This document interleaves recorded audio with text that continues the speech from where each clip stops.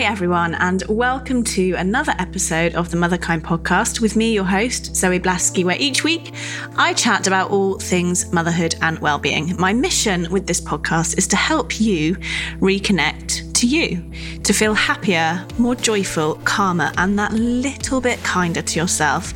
Because I think life as a mum in this hectic modern world is hard enough as it is.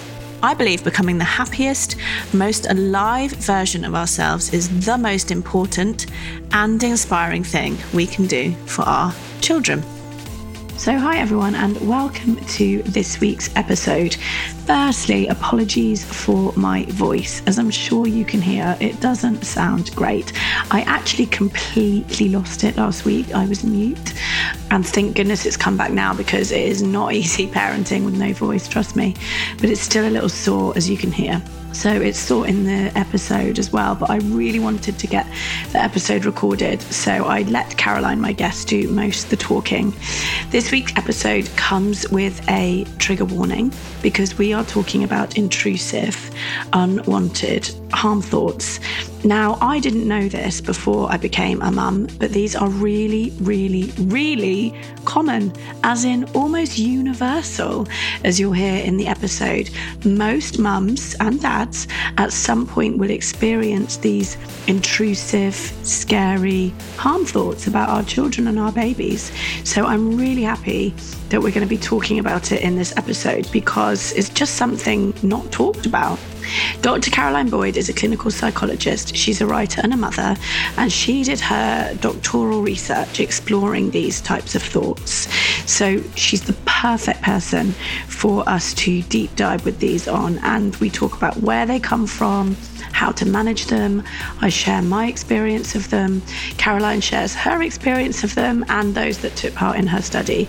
So our intention with this episode is that it is really comforting, because I know when I first experienced these harm thoughts, I was really freaked out. I thought there was something wrong with me. So I hope that by listening to this episode, you will also come to realise how normal and common these are and why they happen, which I think is really helpful to understand as well. For more information about these, have a look at Caroline's website. There are loads and loads and loads of tips and content on there, including her original paper. If you want to really deep dive in it, you can read the research. It is important to say, though, that if you feel you're struggling to manage your unwanted harm thoughts, or if they feel so intrusive that they're getting in the way of your everyday life with your baby, then please do go to your GP. With that in mind, here is the episode. I hope you really enjoy it. So, Caroline, welcome to the podcast. I'm so excited that we're going to be talking about something which is really, really important, but something I've never spoken about on the podcast before. And that is harm thoughts, or intrusive thoughts, people might know them as. So perhaps you can just start by telling us a little bit about you and how you came to study these, and then go into what they are. Thank you. Yeah. No, I just wanted to say thanks for having me. I've listened to so many of your episodes, and it's really nice to be here.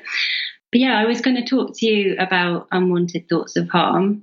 And I wondered, maybe if we just zoom out a bit to begin with and just talk about intrusive thoughts of harm more generally in the general population, because they're really common. They're reported by 4 out of 5 people. So by this, I'm talking about, I don't know if this resonates with anyone listening, but you might have had an involuntary urge to scream really loudly in a hushed building, or maybe when you're waiting on a tube platform, had just an unwanted urge to push someone in front of the train. So these kinds of urges are just really, really common. And a particular category of these relates to unwanted, intrusive thoughts of harm related to harming a baby. This was the topic for my doctoral research, which has just been published. And for this, I did in-depth interviews with 8 women. They weren't being treated for mental health difficulties at the time. And I talked to them about their experiences of their harm thoughts, and also how they made sense of them and how they shared them. In terms of what they are, unwanted thoughts of harm about the baby can be word thoughts, such as thinking my baby isn't safe, or it could be a mental image of your baby falling down the stairs, or it could also be urges or impulses. So these kind of thoughts, they broadly take two forms. So that's accidentally harming your baby, which have been found to be pretty much universal. So that's nearly every single woman gets these kinds of thoughts. I definitely had those. I've had those with both girls. Have you? Yes, it's the accidental. Actually, with Jessie, I had harm thoughts that I was going to harm her. So I remember one was that I was going to, like in the kitchen, I remember saying this before, that with a knife, that I would somehow harm her with a knife. It's quite extreme, actually. They can be quite violent. Yeah, it was really violent. But with Rose, it's been more accidental. Like I had a hot pot of water from making Jessie's pasta the other day, and I had this vision of like pouring it all over Rose, like accidentally spilling it. Yeah. And it kind of makes sense, doesn't it? Because you're probably dealing with boiling hot water a lot at the moment with sterilising, and are you at the moment? Yeah. So I guess it kind of makes sense that that's what your thoughts of harm would map onto. And that is a really common one, having worries about accidentally scalding the baby. I'm really interested to talk to you more about the thoughts you were having that you described about Jessie. I mean, I guess I'm interested to just hear a bit about how they made you feel at the time. Pretty freaked out to start with. And I thought, is this postnatal depression or something worse? Mm-hmm. But then I spoke to my therapist about it, and she just instantly normalised it and said, do you actually feel like you want to do that? And I said, absolutely not. The thought horrifies me. And she said, don't worry, it's really normal. So that sort of was enough for me then. I still continued to have them. And I made sure that I didn't change my behaviour as a result of the thought. So at one point I was like, oh, maybe I should put the knives away, because even looking at the knives would trigger it. And I thought, no, I'm not going to change that, because then that's giving the thought a lot of power. So I didn't do that. And then eventually, God, I can't remember. Jessie's 4 now, and this was in her first couple of months of life. But eventually they just went away. Although I still experience them sometimes with Jessie, but they're not that specific. They're more like imagining her falling over, or imagining her walking into her bedroom and she's not breathing. And my husband has really vivid, intrusive thoughts as well, harm thoughts of Jessie flying into the road on her scooter, and a very graphic image of her being hit by a car. So together, sometimes we laugh about them. Okay, yeah. And so great that you can talk about them together. Yeah. In itself, so normalising, and plus you can make sense of them together. And I think that's really interesting, actually, that the ones that you describe your husband as having are, you know, as your daughters got older, now the worries are about her coming off her scooter. And it sounds like there's that really vivid mental picture maybe in his head of her sort of perhaps flying into the road. Yeah. Sometimes he says his head is like being in a horror movie, because he sees things very visually. Right, okay. And they can be really visual and really vivid, which is part of the reason why they're so upsetting. And I think also the content of the thoughts do tend to change, kind of unsurprisingly, I guess, as your child gets older, because they tend to map on to whatever the current concerns are. So, you know, at the moment, your husband's taking her out on the scooter. And I guess it's about that entertaining the worst case scenario in his head, which again is something that's very human, and it's something that we're wired to do. I think the important bit is how you then respond to the thought. I'd really love to come back to that. Maybe we'll come on to that a bit more, because when you were saying with your thoughts of harming Jessie when you were walking past some knives in the kitchen, having spoken to your therapist, you then didn't change your behaviour, as in you didn't avoid then walking past the knives. And I think that's really key. So let's come back to that in terms of how avoidance can sometimes make these thoughts worse and come more often. Okay. The first kind of thing to say is how common these thoughts are. So whilst thoughts of accidental harm are experienced by pretty much everyone, there's also thoughts of intentional harm, which we've talked about as well. And they're experienced, or reported rather, by nearly 1 in 2 women. Just examples of these are thoughts of screaming at the baby, or impulses to throw or to smack the baby. And unsurprisingly, these can be experienced by new mums as really upsetting, and they come with really intense emotions. And I think I don't know what you found, Zoe, but a real lack of controllability, where they just appear to sort of pop up seemingly out of nowhere. And then that's coupled with the chaos of the first few months when you're grappling with life as a new mum. It's a really intense emotional experience. Yeah, and that's why I'm so excited to put this episode out, because I think if it's not talked about or normalised, like when I first had it, I genuinely remember thinking, oh my God, this is it. I've lost my mind. Yeah. Because I'd never really experienced intrusive thoughts before. Although I had that urge, as you said, about the tube. It wasn't pushing someone. I used to stand waiting for the tube, and I used to think all the time, I wonder what would happen if I just jumped. Yeah. And I know that's a really common one, because I spoke to lots of friends about that one. So, yeah, it was really disturbing. And I think that's why, knowing the stats, as you said, how normal this is, I think is going to be so fantastic for people to hear. And I think you're right that they can be experienced really upsetting, because, you're thinking, well, how could a good mother have these thoughts? And again, that's something I think we're going to come on to. Your point about the fact these thoughts just aren't talked about, they're still really taboo. And I think women can really feel shame or guilt or horror when they have these thoughts.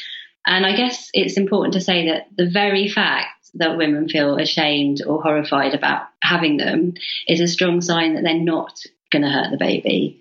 So they tend not to sit comfortably with women. In the literature, it's described as ego dystonic, which means that they're not indicative of risk in themselves.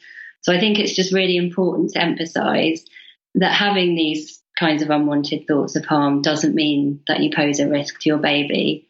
And the research does show that experiencing these thoughts makes you no more likely to deliberately hurt your baby, making them distinct from the kinds of thoughts you might get with postpartum psychosis. And of course, as always, the context is really important. So if a mother states intention to harm her baby or has a history of harming her baby, then of course the risk needs to be taken seriously. But with these kind of anxious, unwanted thoughts of harm, it doesn't matter actually how bad the thought is. What matters is how bad they make the mum feel, and we want to get her some relief. Yeah.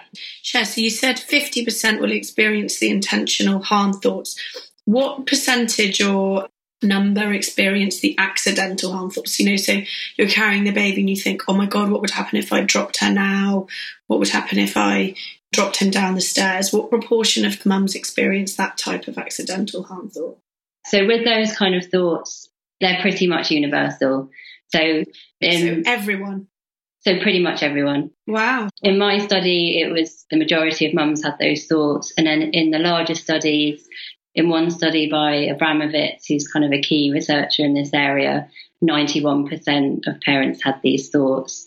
And wow. In a key paper by... Don't you think we need to be teaching this at like NCT antenatal classes and say, if you have these thoughts, don't worry, 90% of you are going to? Yeah, I really, really do think that.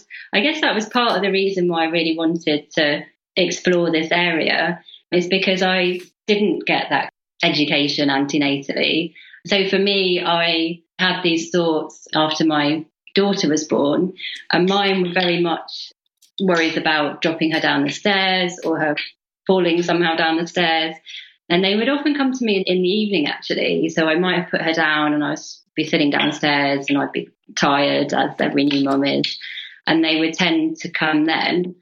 At the time, I just found them really unpleasant. They were really vivid and they felt intrusive. And they also just seemed to clash with my expectation of what life with a new baby was meant to be like, as in I should be feeling happy all the time. This doesn't seem to quite marry up with that. But I think because I was doing my clinical psychology training at the time, I had some understanding of intrusive thoughts. So I think I sort of just had it, even through my fog of tiredness, I had a bit of an understanding that it would be most helpful to try and just let these thoughts go. And so that's what I did. And I was also lucky enough to be able to talk to other mum friends in my network, one of whom was also training. And then it just became very open.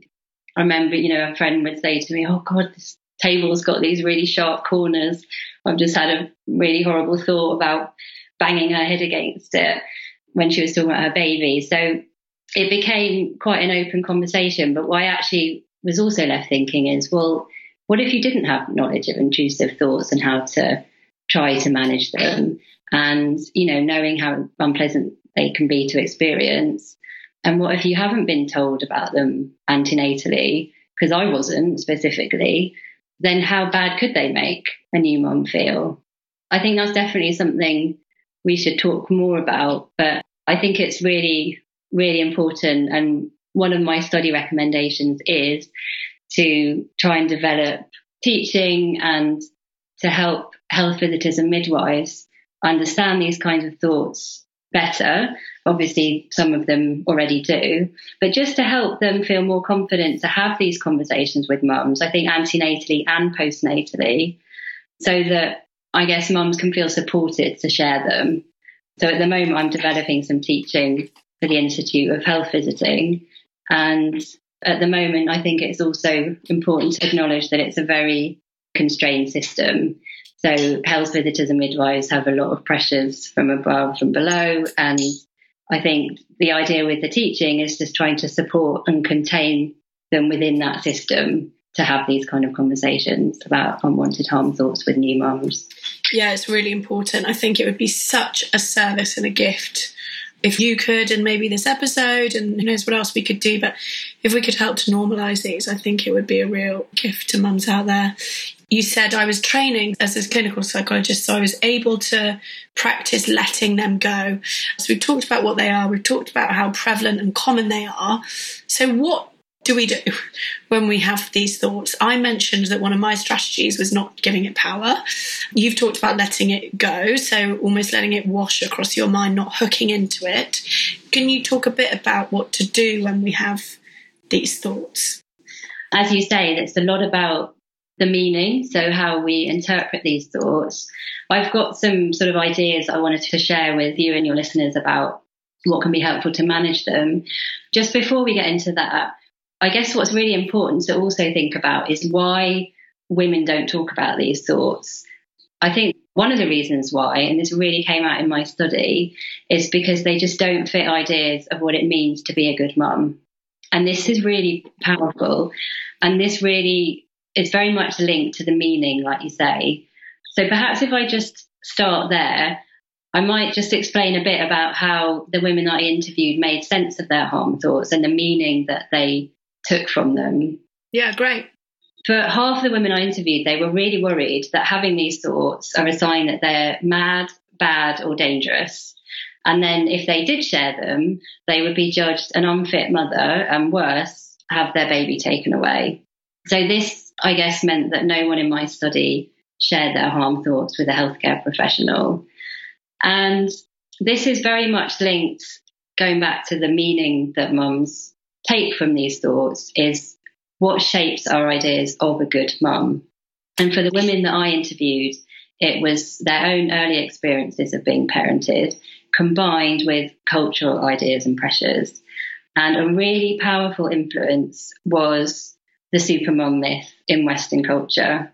So I don't know if this is familiar to you, Zoe, but it's the idea that being a mum is natural, blissful, and that it's ultimately fulfilling to women. It means that women are fed a diet of all the good bits, so a cherry-picked version of motherhood.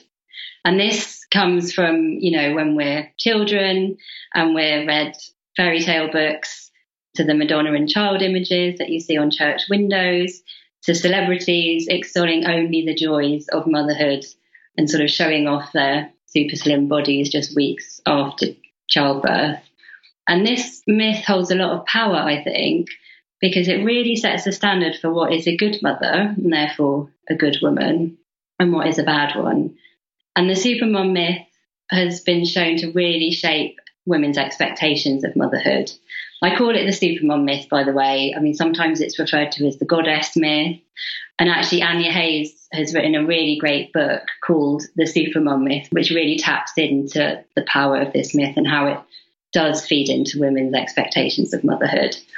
But I think the problem with this kind of projection of perfection is that it creates an idea that there's only one way to feel. Mums must be full of joy in their new role and calm and coping and in control at all times. And any negative feelings mean that you're somehow bad or abnormal.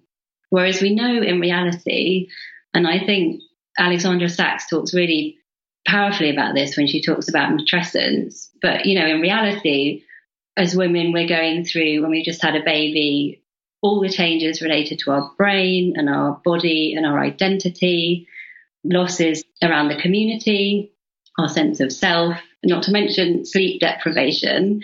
And then I guess layers on top around pressures to parent perfectly and then these expectations. So the supermum myth, I think, can be really powerful and really quite toxic, and it gets internalized by women. And from the women that I interviewed, it shaped all of their ideas of the good mum and therefore how they made sense of their harm thoughts. So for half of the women, they labeled their harm thoughts as mad, bad, or dangerous because they interpreted them to mean that they're a bad mum. And when I say bad, I guess one example is one woman had recurring impulses to throw her baby from a bridge and then thinking that she was bad or inadequate as a mum. So it's really about feeling understandably overwhelmed in the chaos of the early months. Then a woman has a harm thought about her baby and then feeling intensely bad about having the harm thought. So then you try to suppress it internally and it becomes a downward spiral. Yeah.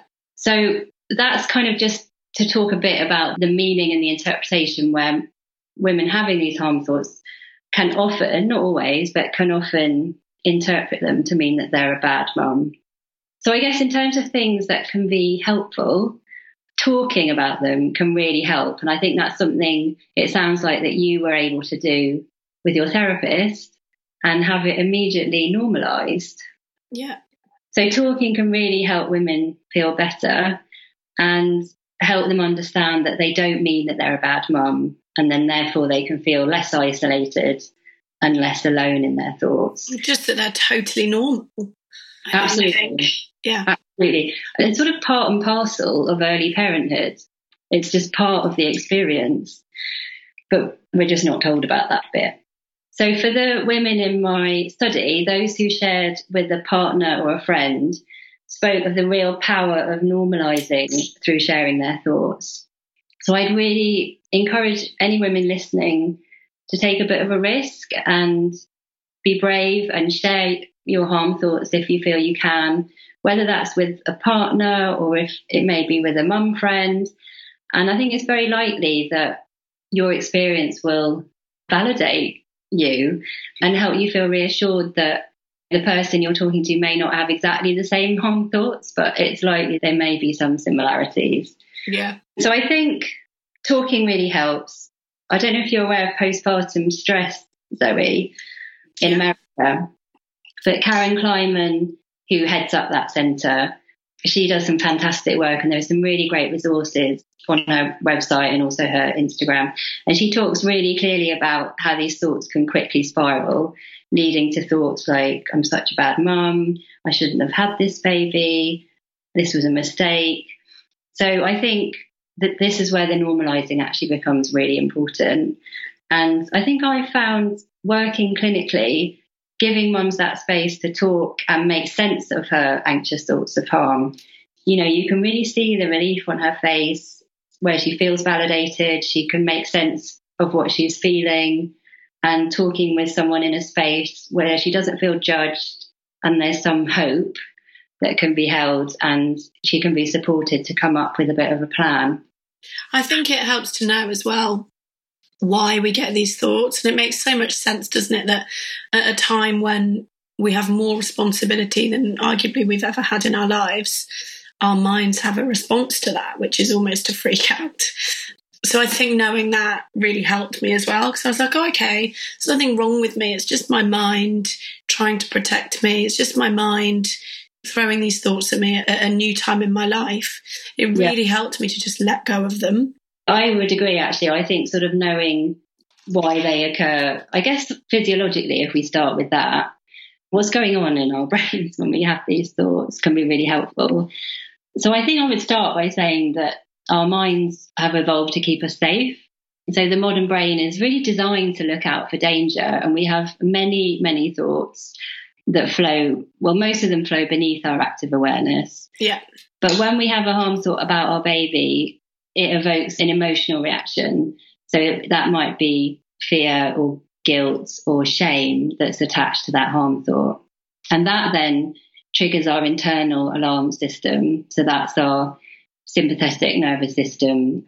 That's where our fight and flight response is. And by activating that, it shifts that thought of harm into consciousness. So it's really our brain's way of protecting us, actually, and alerting us to the potential threat.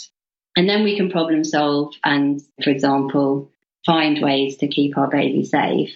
But, and this is a big but, our brain can't distinguish between real life or death threats, such as being held at gunpoint, or a perceived threat, such as an internal threat like a harm thought about our baby.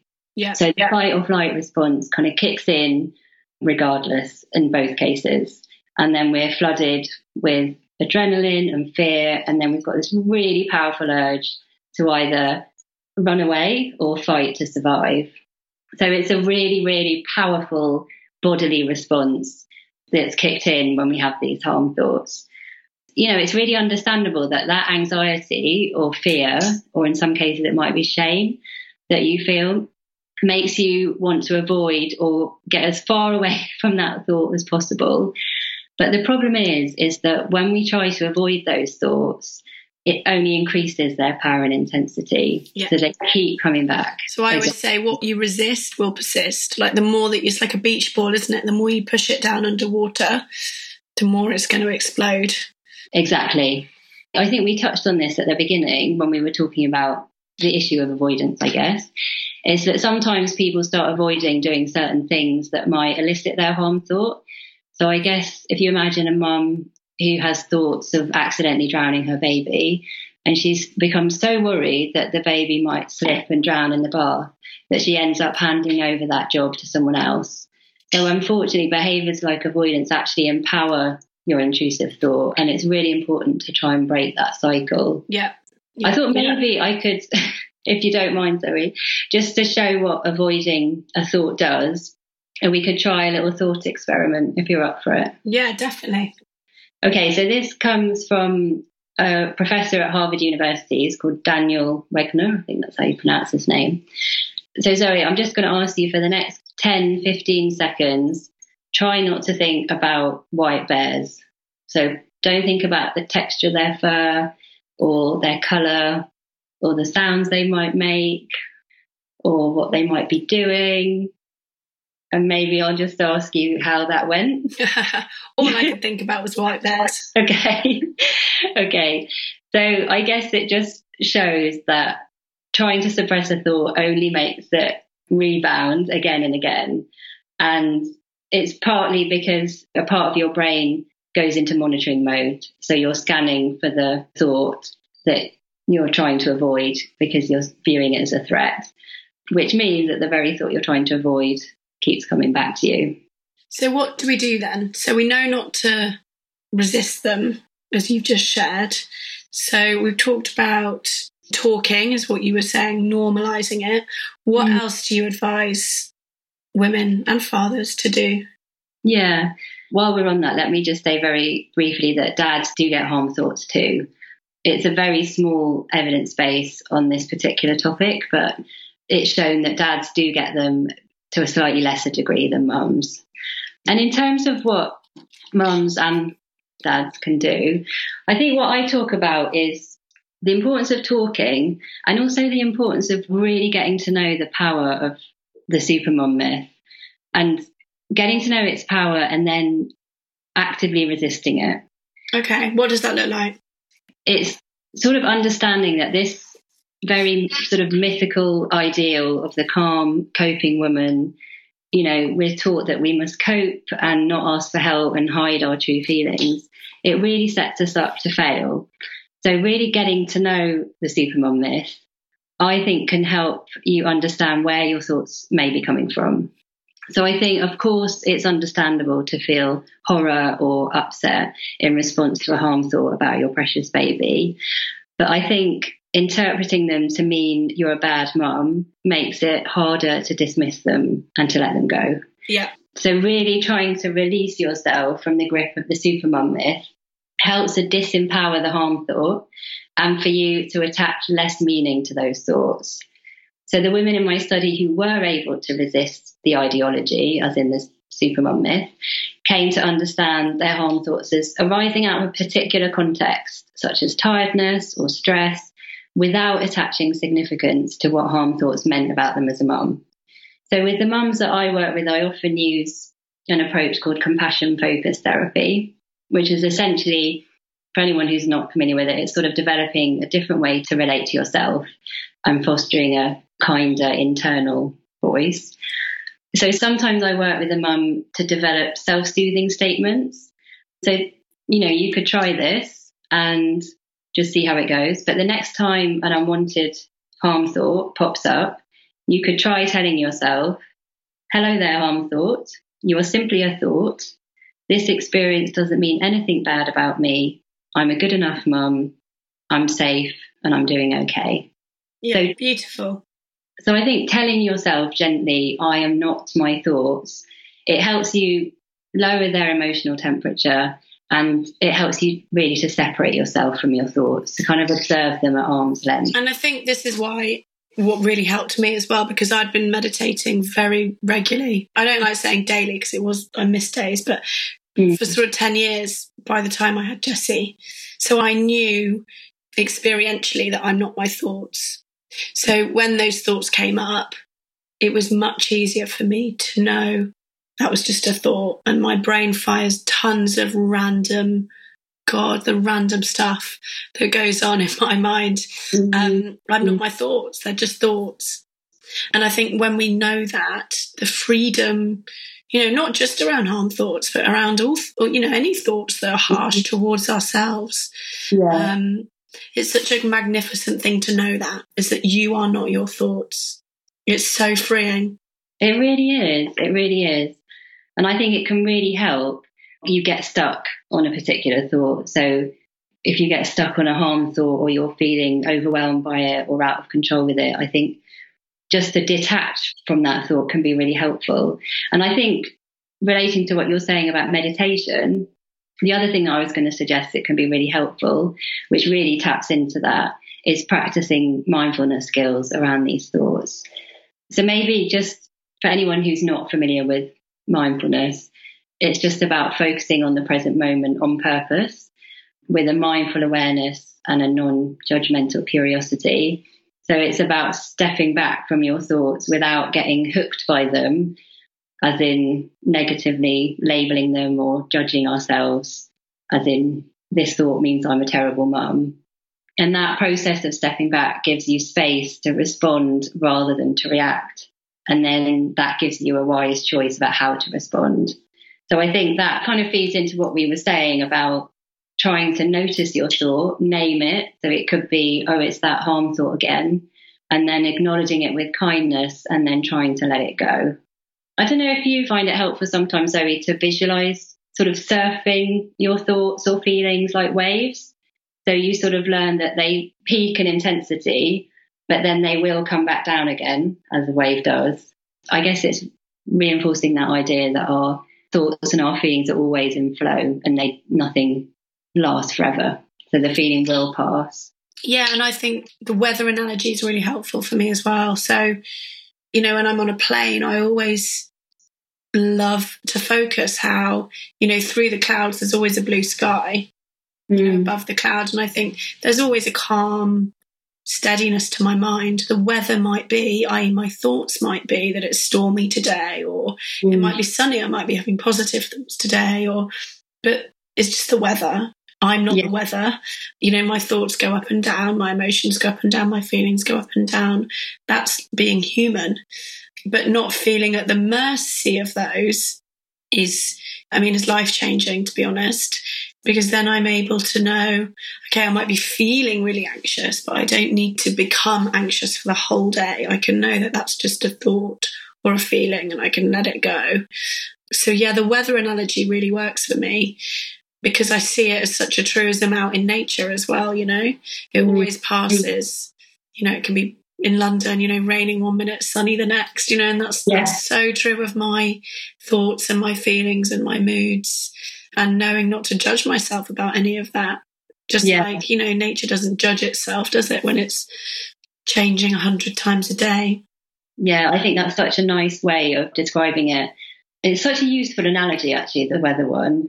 And it's really nice what you were saying about visualizing the clouds and just understanding that, as in nature, it's about, I guess, trying to be with your thoughts and feelings and trying to tolerate them and sort of learning that they will pass and the storms will pass. It's not to say that these thoughts don't make us feel terrible sometimes. They can be really frightening and paralyzing. But yeah, to try and understand that the feeling attached to them won't last forever. I think that's nice. Yeah, it's that dance between acceptance. So I'm not trying to resist a thought, because as we said, that's going to make it come back louder and stronger. But by accepting it, it doesn't mean that I have to become victim of it. So it's accepting it. As you said, oh, there you are, harmful, or oh, there you are, scary thought. That's the acceptance. And then, you know, the other stages of what you were saying, the self-soothing talk is, you know, this thought doesn't make me a bad mum. This thought doesn't make me a danger. This thought is just a thought. Yeah, so I think it's accepting it and then knowing that we are not it. Yes, and disidentifying from it. Exactly. You used the word detachment, which I thought was a really good word. Yeah, and I think it's just in that detaching, it's trying not to get bound up in the stories that we then get hooked into about the thought. So I've just had this thought, and then getting hooked into that story of, oh, well, that means that I'm a bad mum and that's because of this. And then before you know it, you've kind of got sucked into it.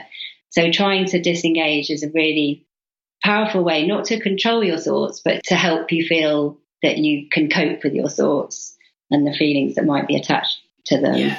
I sometimes think about branches on a tree.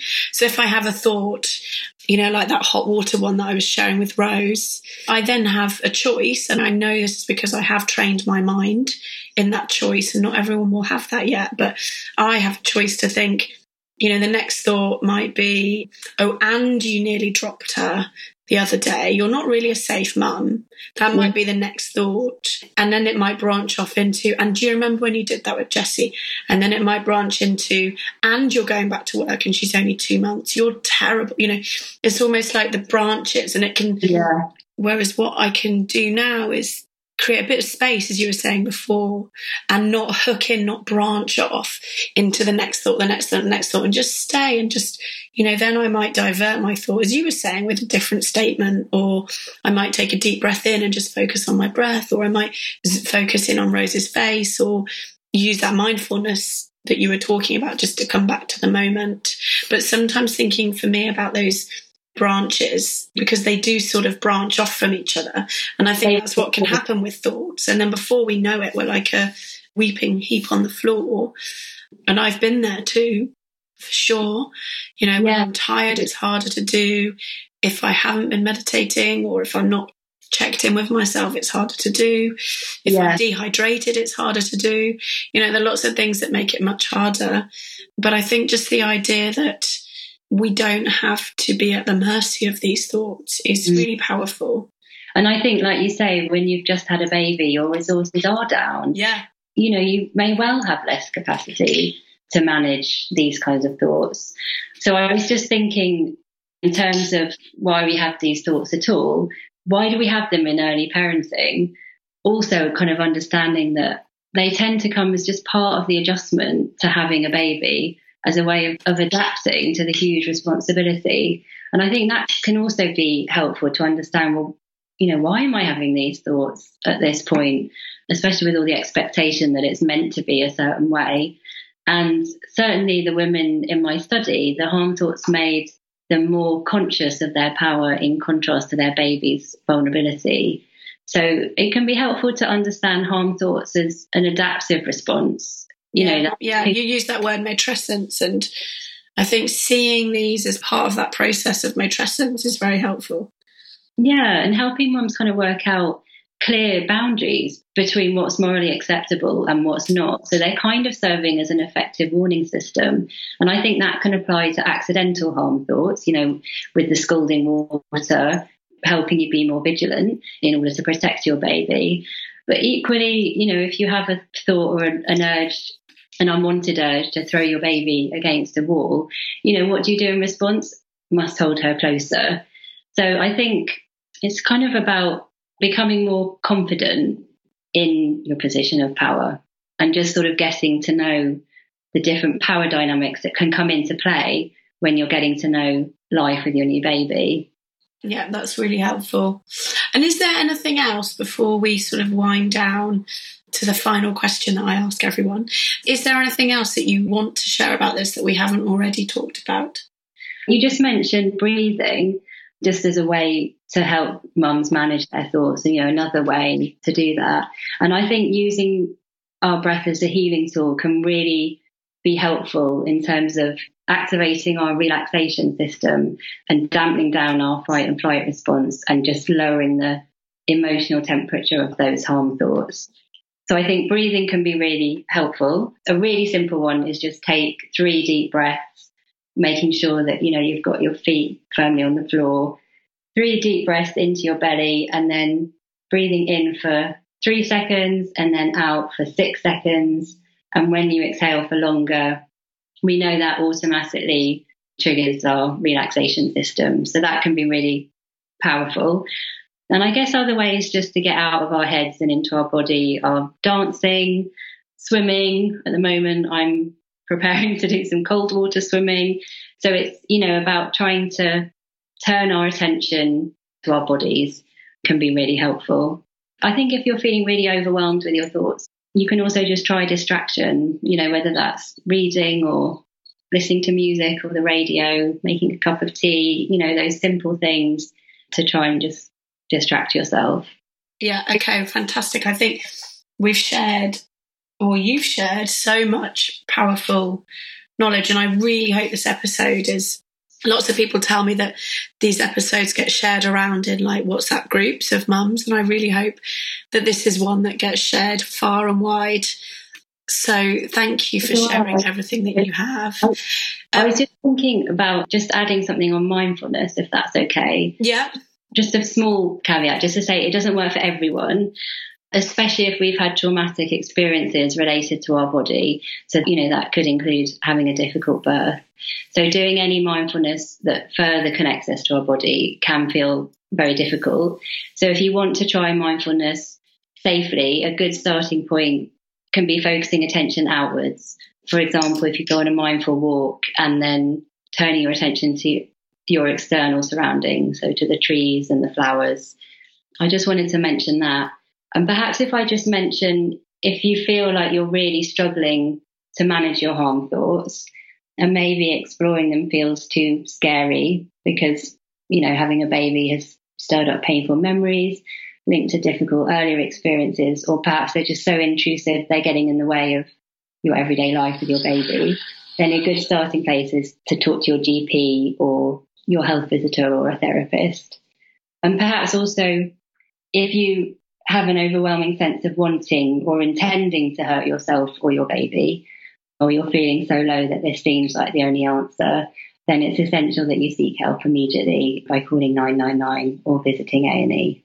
Yeah, you've got some brilliant resources on your website and some signposting, which I'll put on the show notes. So if you're concerned in any way or about anyone, you can have a look at those resources. So the final question that I ask everyone is, if you could give just one gift to all mums in the world, what would it be and why? Oh, that is such a good question. I think my gift would be to give women choice and agency to resist the supermum myth. So I guess the first bit of that is allowing yourself to step back from your unwanted harm thoughts and understand that they don't mean you're a bad mum. Secondly, I think that resistance, it lets you off the hook of parenting perfectly. So having good enough is your benchmark. I think the rise in knowledge about child development can be really helpful, but it can also be a bit of a trap. I think it's really important to understand that good enough is important not only for mum, in terms of her sanity and self-esteem, but it's also really important for the baby. And I guess this is a kind of understanding that when there's a rupture, so that's the mismatch between what the baby wants and the mum coming back in, the key thing is a good enough repair. So it's not about getting it right all the time. I think even the most attuned mums, they only get it right about 30% of the time.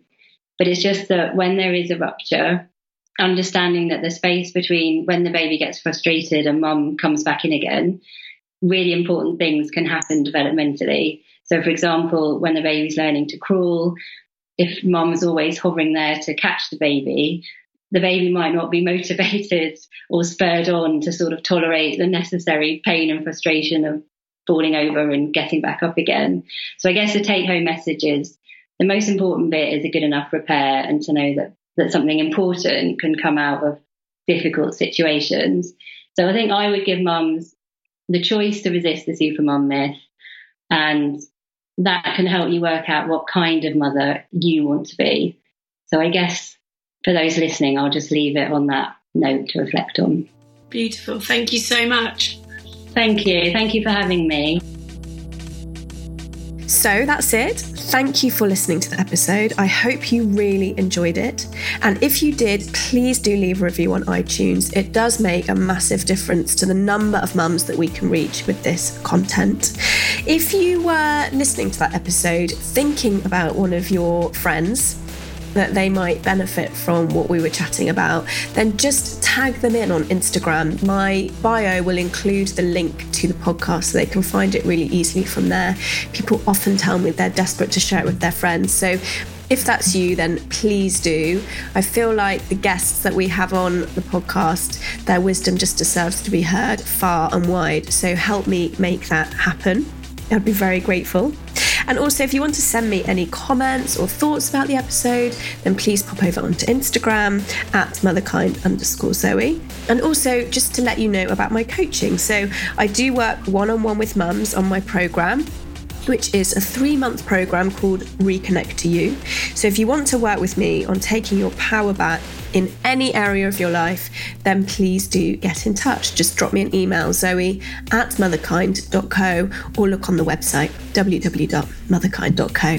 That's it, and I hope you have a wonderful rest of your day. Take care.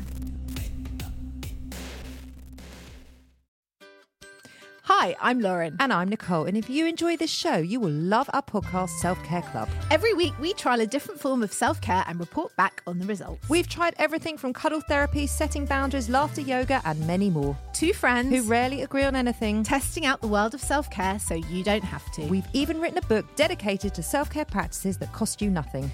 You can listen to Self-Care Club wherever you get your podcasts. Or to purchase our book, search Have You Tried This on Amazon.